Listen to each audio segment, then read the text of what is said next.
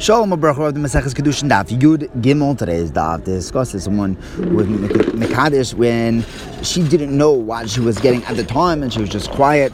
What does that silence do for her Kiddushin? What happens if she is Miskadeshes when she's just taking back her own stuff? We discuss being kind of with Karka, with less than Shafa Prupta. We discuss the Darhamabel versus someone being Asek with Gittin and Kiddushin when he has no place there. We have a machlokes about Shibuda de Raisa or not, and Misas Habal, a Raya Makar from Misas Habal. That is Megaresh as a woman. We mentioned a story yesterday of a guy who was Mekadesh as a wife, Mekadesh a wife, with a mat of reeds, and she thought it wasn't with a Shavar Pruta, and she realized afterwards that there were 4 zuz inside of the mat, and she was quiet. So Rava says that since she was silent only after she got the money, at the time that of the Nesina, she didn't do the Kabbalah, she didn't know that she was getting the money, it's nothing. Now, where does Rava get that from? So we have a brayso that says, if a man gives a woman a Sela, but he gives it to her as a Pikodon, and only afterwards says, oh, you know what, that Pikodon, I want you to be Miskadesh to me with it. So the psak in the brayso is that if it was at the time that the money was given, then she's Mikudeshes. If it was afterwards, then she's not Mikudeshes, unless she wants it, she rutzitza. So what's considered rutzitza? What's considered wanting it? And now, it doesn't mean that when she doesn't want it, she says no, because then in the Reisha, when we said that Kiddushin does work, it can't mean that when she says no, it's still a good Kiddushin. She refused it. So Elamai, Rotzitzo, when her desire for this Kiddushin means that she was quiet, Lo Rotzitzo means she said no.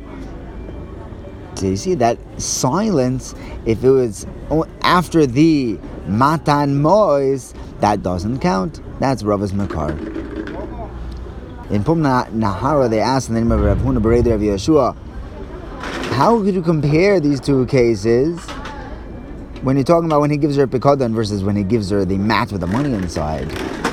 When he gives her the Pikodon, she was thinking, oh, well, hey, I can't reject this Pikodon because if I take it and throw it on the ground and break it, I'm chayiv. I'm in charge of this Pikodon.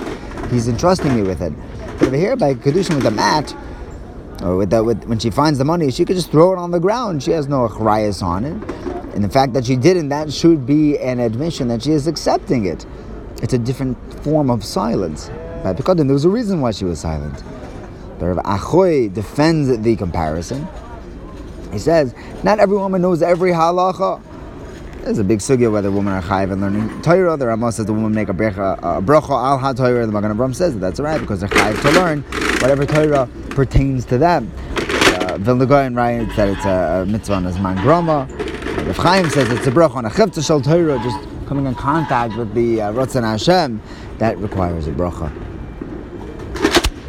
Since women aren't Bekim in every halacha, so this woman also, she thinks that even though she's not chayiv she's not chayiv to guard this Pikodon, it's not a Pikodon, it's just a mat, but she's thinking that, oh, if I break it, then I'll be chayiv to pay back. Next, Rav asks Ravino, Lamaisa, what's the halacha here? So he responds, I never heard this halacha from Rav Huna Bereder of Yeshua, but you did, so you should be choishesh that this woman should receive a get lechumra because maybe her shtika did make it a valid Kiddushin. Next, the Gemara tells us a story of a woman who is selling ribbons, and this man comes along and steals some from her. She says, hey, give it back. He says, sure, but I'll give it back to you and it'll be Kiddushin. She takes it and she's quiet. Is that a good Kiddushin? Rabbi Nachman says, she can say, I didn't take anything from you, I took my own stuff, no Kiddushin. So now Rava asks Rav Nachman, what happens if we learned, we're going to learn in Beis Med Aleph, the Sefta in Kiddushin, that says that if someone is Mekadesh, a woman with something stolen, or a forced seal, grabs it and throws some money at him, or with Geneva, right? Gezel, Geneva, or he grabs a sela from her and is Mekadesh her with it, We learned that is a valid Kiddushin. Well, over here by the ribbons, you're saying it's not. So the Gemara answers, that Bryce was talking about where they already had Shidduchim set up beforehand. They already were going to get married. And, he wasn't behaving very nicely, but there was already an undercurrent of a Kiddushin, so it did take effect, even though it was hers. Who says that there should be a difference when there was Shidduchim beforehand or not? Shidduchim is when they previously discussed the finances of the marriage. They discussed that she wanted to marry him. Who says that should make a difference? The Brisa tells us that if a man tells a woman, you know that seller that I owe you? I want to pay you back with it and be mekadesh you with it. So the Brisa says that if at the time when he gives her back her seller, she wants to be mekudeshes, then it works. If she doesn't, then it's not. But if it's only after he gives her the money, then even if she wants it to be mekudeshes, it will not take effect. What's considered wanting it? What's considered ratzisa? It can't be that she defiantly says, no, I don't want to accept it, that because maybe when saying no means she doesn't want it, saying yes means she does want it. But if she was quiet, it would be a good Kiddushin. Why would it be effective if she said nothing?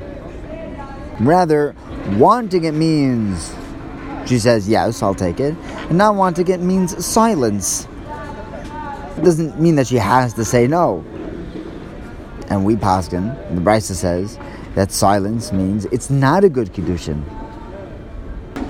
So again, we're trying to figure out that Shidduchim should make a difference. Why would silence not work? Because she can say, I'm just taking back my own stuff. Right? It's her own selah that she's owed. How come it was a good Kiddushin when he was Mekadesher with the Gezel, the Gzela, with the Chamas? Over there, they must have had Shidduchim beforehand, which made all the difference. Next, the Gemara tells us that when Rav Asi passed away, the Rabbanon gathered together to write up a kuntras, put together all of his Torah. So one of the Rabbanon, his name was Rav Yaakov, he said that I heard from Rav Yosi that Rav Mani paskin that just like a woman cannot be niknis with less than a shava pruta, one cannot be koine karka either with less than a shava pruta. They said, wait, is that true? We have a brisa that says, let's fact check it. Woman can't be niknis with less than a shava pruta, but karka can be koine with less than a shava pruta. So why are you saying that karka cannot? So he answered, no. A woman can't be koine with less than a shava pruta. Karka can be koine with less than shava pruta if you're using kinyan chalipin.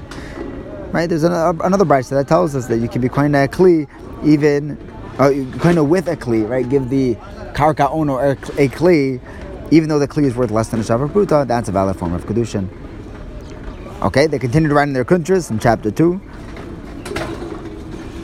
and they brought from Rav Asi that Rav Yehuda Mar Shmuel says, if anybody doesn't know the tiv of Gittin and Kedushin, he doesn't know the halachas well, he should have nothing to do with them.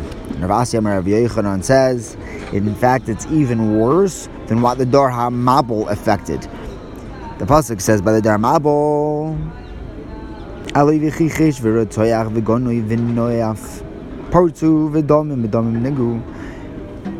were doing all these terrible things and niyuf and promiscuity. And Rabbi Yosef explains that they were having children with their friends' wives, Aveira on top of Aveira. And the pasuk says, okay, what were the effects of that? Tovel ha'oretz, the umlal, kol yoshrei bo, b'oches hasodeh, wa'if ha'shmayim, v'gam doge hayom yeoseifu. Even the fish were affected. And this wasn't the Dar HaMabul. This is coming from niyuf, from the promiscuity, which can be caused by someone who doesn't know the tiv gittin and kedushin. By the Dar HaMabul, the gezerah wasn't on the fish. The pasuk says, it was just whatever was on land. The fish stuck around the teva, they survived. So you see that niyuf, which is caused by people who don't know gittin and kedushin, affects negatively even more than the Dar HaMabul. The Gemara says, wait, maybe all the terrible effects listed in this pasuk are only niyuf plus the kichesh ritzeach and the geneva, the murder. Who says that niyuf itself can cause such bad effects even to the fish? The Gemara says, the pasuk, we have another pasuk, Allah avla aretz. You see that Allah is its own thing. It's the Allah v'chichesh. Okay, but maybe Allah is separate, but in order for it to have these terrible effects, you need all the other ones put together. The Gemara says there's no vav saying upartzu. It says vigana vanoya, but then it says parotzu v'domim. Since there's no vav by parotzu, you see that they're not connected. There's no vav hachibor. In the next chapter of the Kunchas from Asi, they brought a Mishnah that says that if a woman brings her korban chatos after giving birth, but then she dies before bringing her oila, her yorshim should bring her oila. And Rabbi Yehuda Mashmal says that's only if she set aside her korban oila during her life. But if she didn't, she is not the yorshim are not chayiv to bring that korban oila, because Rabbi Yehuda Mashmal clearly holds that shibuda, a lien, something which is owed, mechuyev to, is not da'iraisa.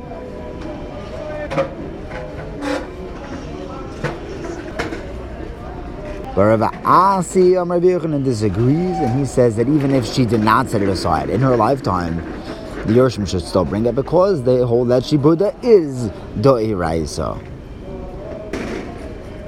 The Gemara asks, hold on, this is an old machloikas. Rav and Shmuel, they say that a milva al peh, someone who loans without a contract, you cannot collect that loan from the Yorshim or from the Lekuchos. And Rabbi Yochanan and Reish Lakish say that in milva al peh, you can collect from the Yorshim or from the Lekuchos. So this is also the machlekes whether shibuda is deraisa or not. But the Gemara answers that we need both of these cases. It's not the exact same machlekes, because if I had only said the case by Shmuel, by Rav and Shmuel, maybe that was only because it's not a korban that the Torah was mechayev. You went and decided to borrow money, so you're chayev to pay it back. There, it's a shibuda deraisa. But by the korban, maybe he would agree. Or if I care, you wouldn't collect it from the Yorshim because it's not something min ha-Torah. But maybe he would agree that when a korban is something that from the Rabbeinu Shalom, that the woman is chayiv in a korban oila, that even the Yorshim would be chayiv, would be shibud the deraisa. And according to Reish Lakish, exactly the opposite. He says that you can collect it no matter what, even milva al peh. Maybe Rabbi Yochanan only holds that if it's a korban, it's something which is owed min ha-Torah, it's like you have a shtar, even though it was verbal. But maybe he would agree with Shmuel. In the other case, therefore, we have both the case of the korban from the Yorshim and the loan milva al-peh from the Yorshim. Rav Papa says that the halacha l'maaseh is that a milva al-peh, a verbal contract, you can collect from the Yorshim, but not from the Lekuchos. Collecting from the Yorshim is a shibuda deraisa. You're not going to be able to collect from the Lekuchos because there's no kol there. And the Lekuchos, they lost out for themselves. Even though there is a shibuda deraisa, but the Rabbanan made a takana for the Lekeach that didn't know. Now, back to our Mishnah, we said that a woman, we know, can be niknes with kesef shtar and biel, but she can be koine herself with get and misas habal. So the Gemara says get makes sense. The pasuk says we have a makar because of law sefer kritzas. We know that she can be niknes with a get. But how do we know that she can be niknes with misas habal? And fascinatingly, the Gemara brings 4 different attempts to try to bring a makar that a woman whose wife dies, a widow, is allowed to remarry. The first one is a svara. The husband was the one that asked her to everyone, and him dying will allow her to marry everyone. But the Gemara says, what about arayas? Arayas are usher to her, and they don't matir her. So if you're just trying to plug in svara, we have a svara right back at you. So we have a second understanding. Why is Misas Abal matir her? Because the Torah says that a Yavama who doesn't have children is not allowed to marry anybody besides for the Yavam, right? But if she did have children, then she's allowed to marry anybody. Gemara says, wait, who says that that's the way the train of logic goes? Maybe if she didn't have any children, she'll be usher to everyone, right, except for the Yavam. And if she did have children, not only is she usher to the Yavam, to the brother-in-laws, she would also be usher to everybody. Who says Misa Sabal is a matir? Now, the third understanding we have is from the fact that the Torah says that Almona is not allowed to marry a Kohen Gadol. Mashma that she is allowed to marry a Kohen Hedyot or anybody else. The Gemara says, well, who says? Maybe that marrying a Kohen Gadol is allowed, but marrying the rest of the world, she'll be over an asay. Well, what asay? Where do you get an asay from? Well, meaning if she is mutter, she should be 100% mutter. If she's usr, she should be 100% usr. If Misas Abal matters her, she should be allowed to marry anybody. Why should there be an Isra Asay? Where do you get that from? The Gemara says, well, why not? Maybe when the husband dies, she's left with an Isra Asay to marry anybody. Just like we have by Psulei HaMukdoshim. We have a source for this. When something which is hektish, an animal, becomes puzzle, so while it's perfectly good, you have an Isser Me'ila, and you're not allowed to benefit from its shearings, you're not allowed to work it. But once it loses its status as hektish, it's hoideh. Now you don't have an Isser Me'ila, but the Isser of the Giza and the Avodah remains. So it could be that she still has an Isser of marrying anybody, even though her husband died. So the Gemara comes up with the fourth Makar from the fact that the pasuk says Pen Yomas B'Machama. If a man dies in war, the ish acher yikochenu, and another man will marry her. That tells us that a widow is allowed to remarry. Rav Shesha says, oh, maybe that's only referring to the Yavam. Maybe the ish acher is the Yavam will remarry her, but nobody else. Rav Ashi says, I have two answers. First of all, Yavam is not called an acher. He's not some random guy. He's the Yavam. And second of all, the pasuk says, "V'sono isho acharoin, and because of laseva krisos, oikiyamos isho acharoin." That pasuk is putting together gerushin, a get, and misa, just like a get, fully and entirely, 100%. allows this woman to remarry. So too, this pasuk tells us that the misa of her husband will also allow her 100% to remarry. Thank you for learning with me. Have a wonderful day.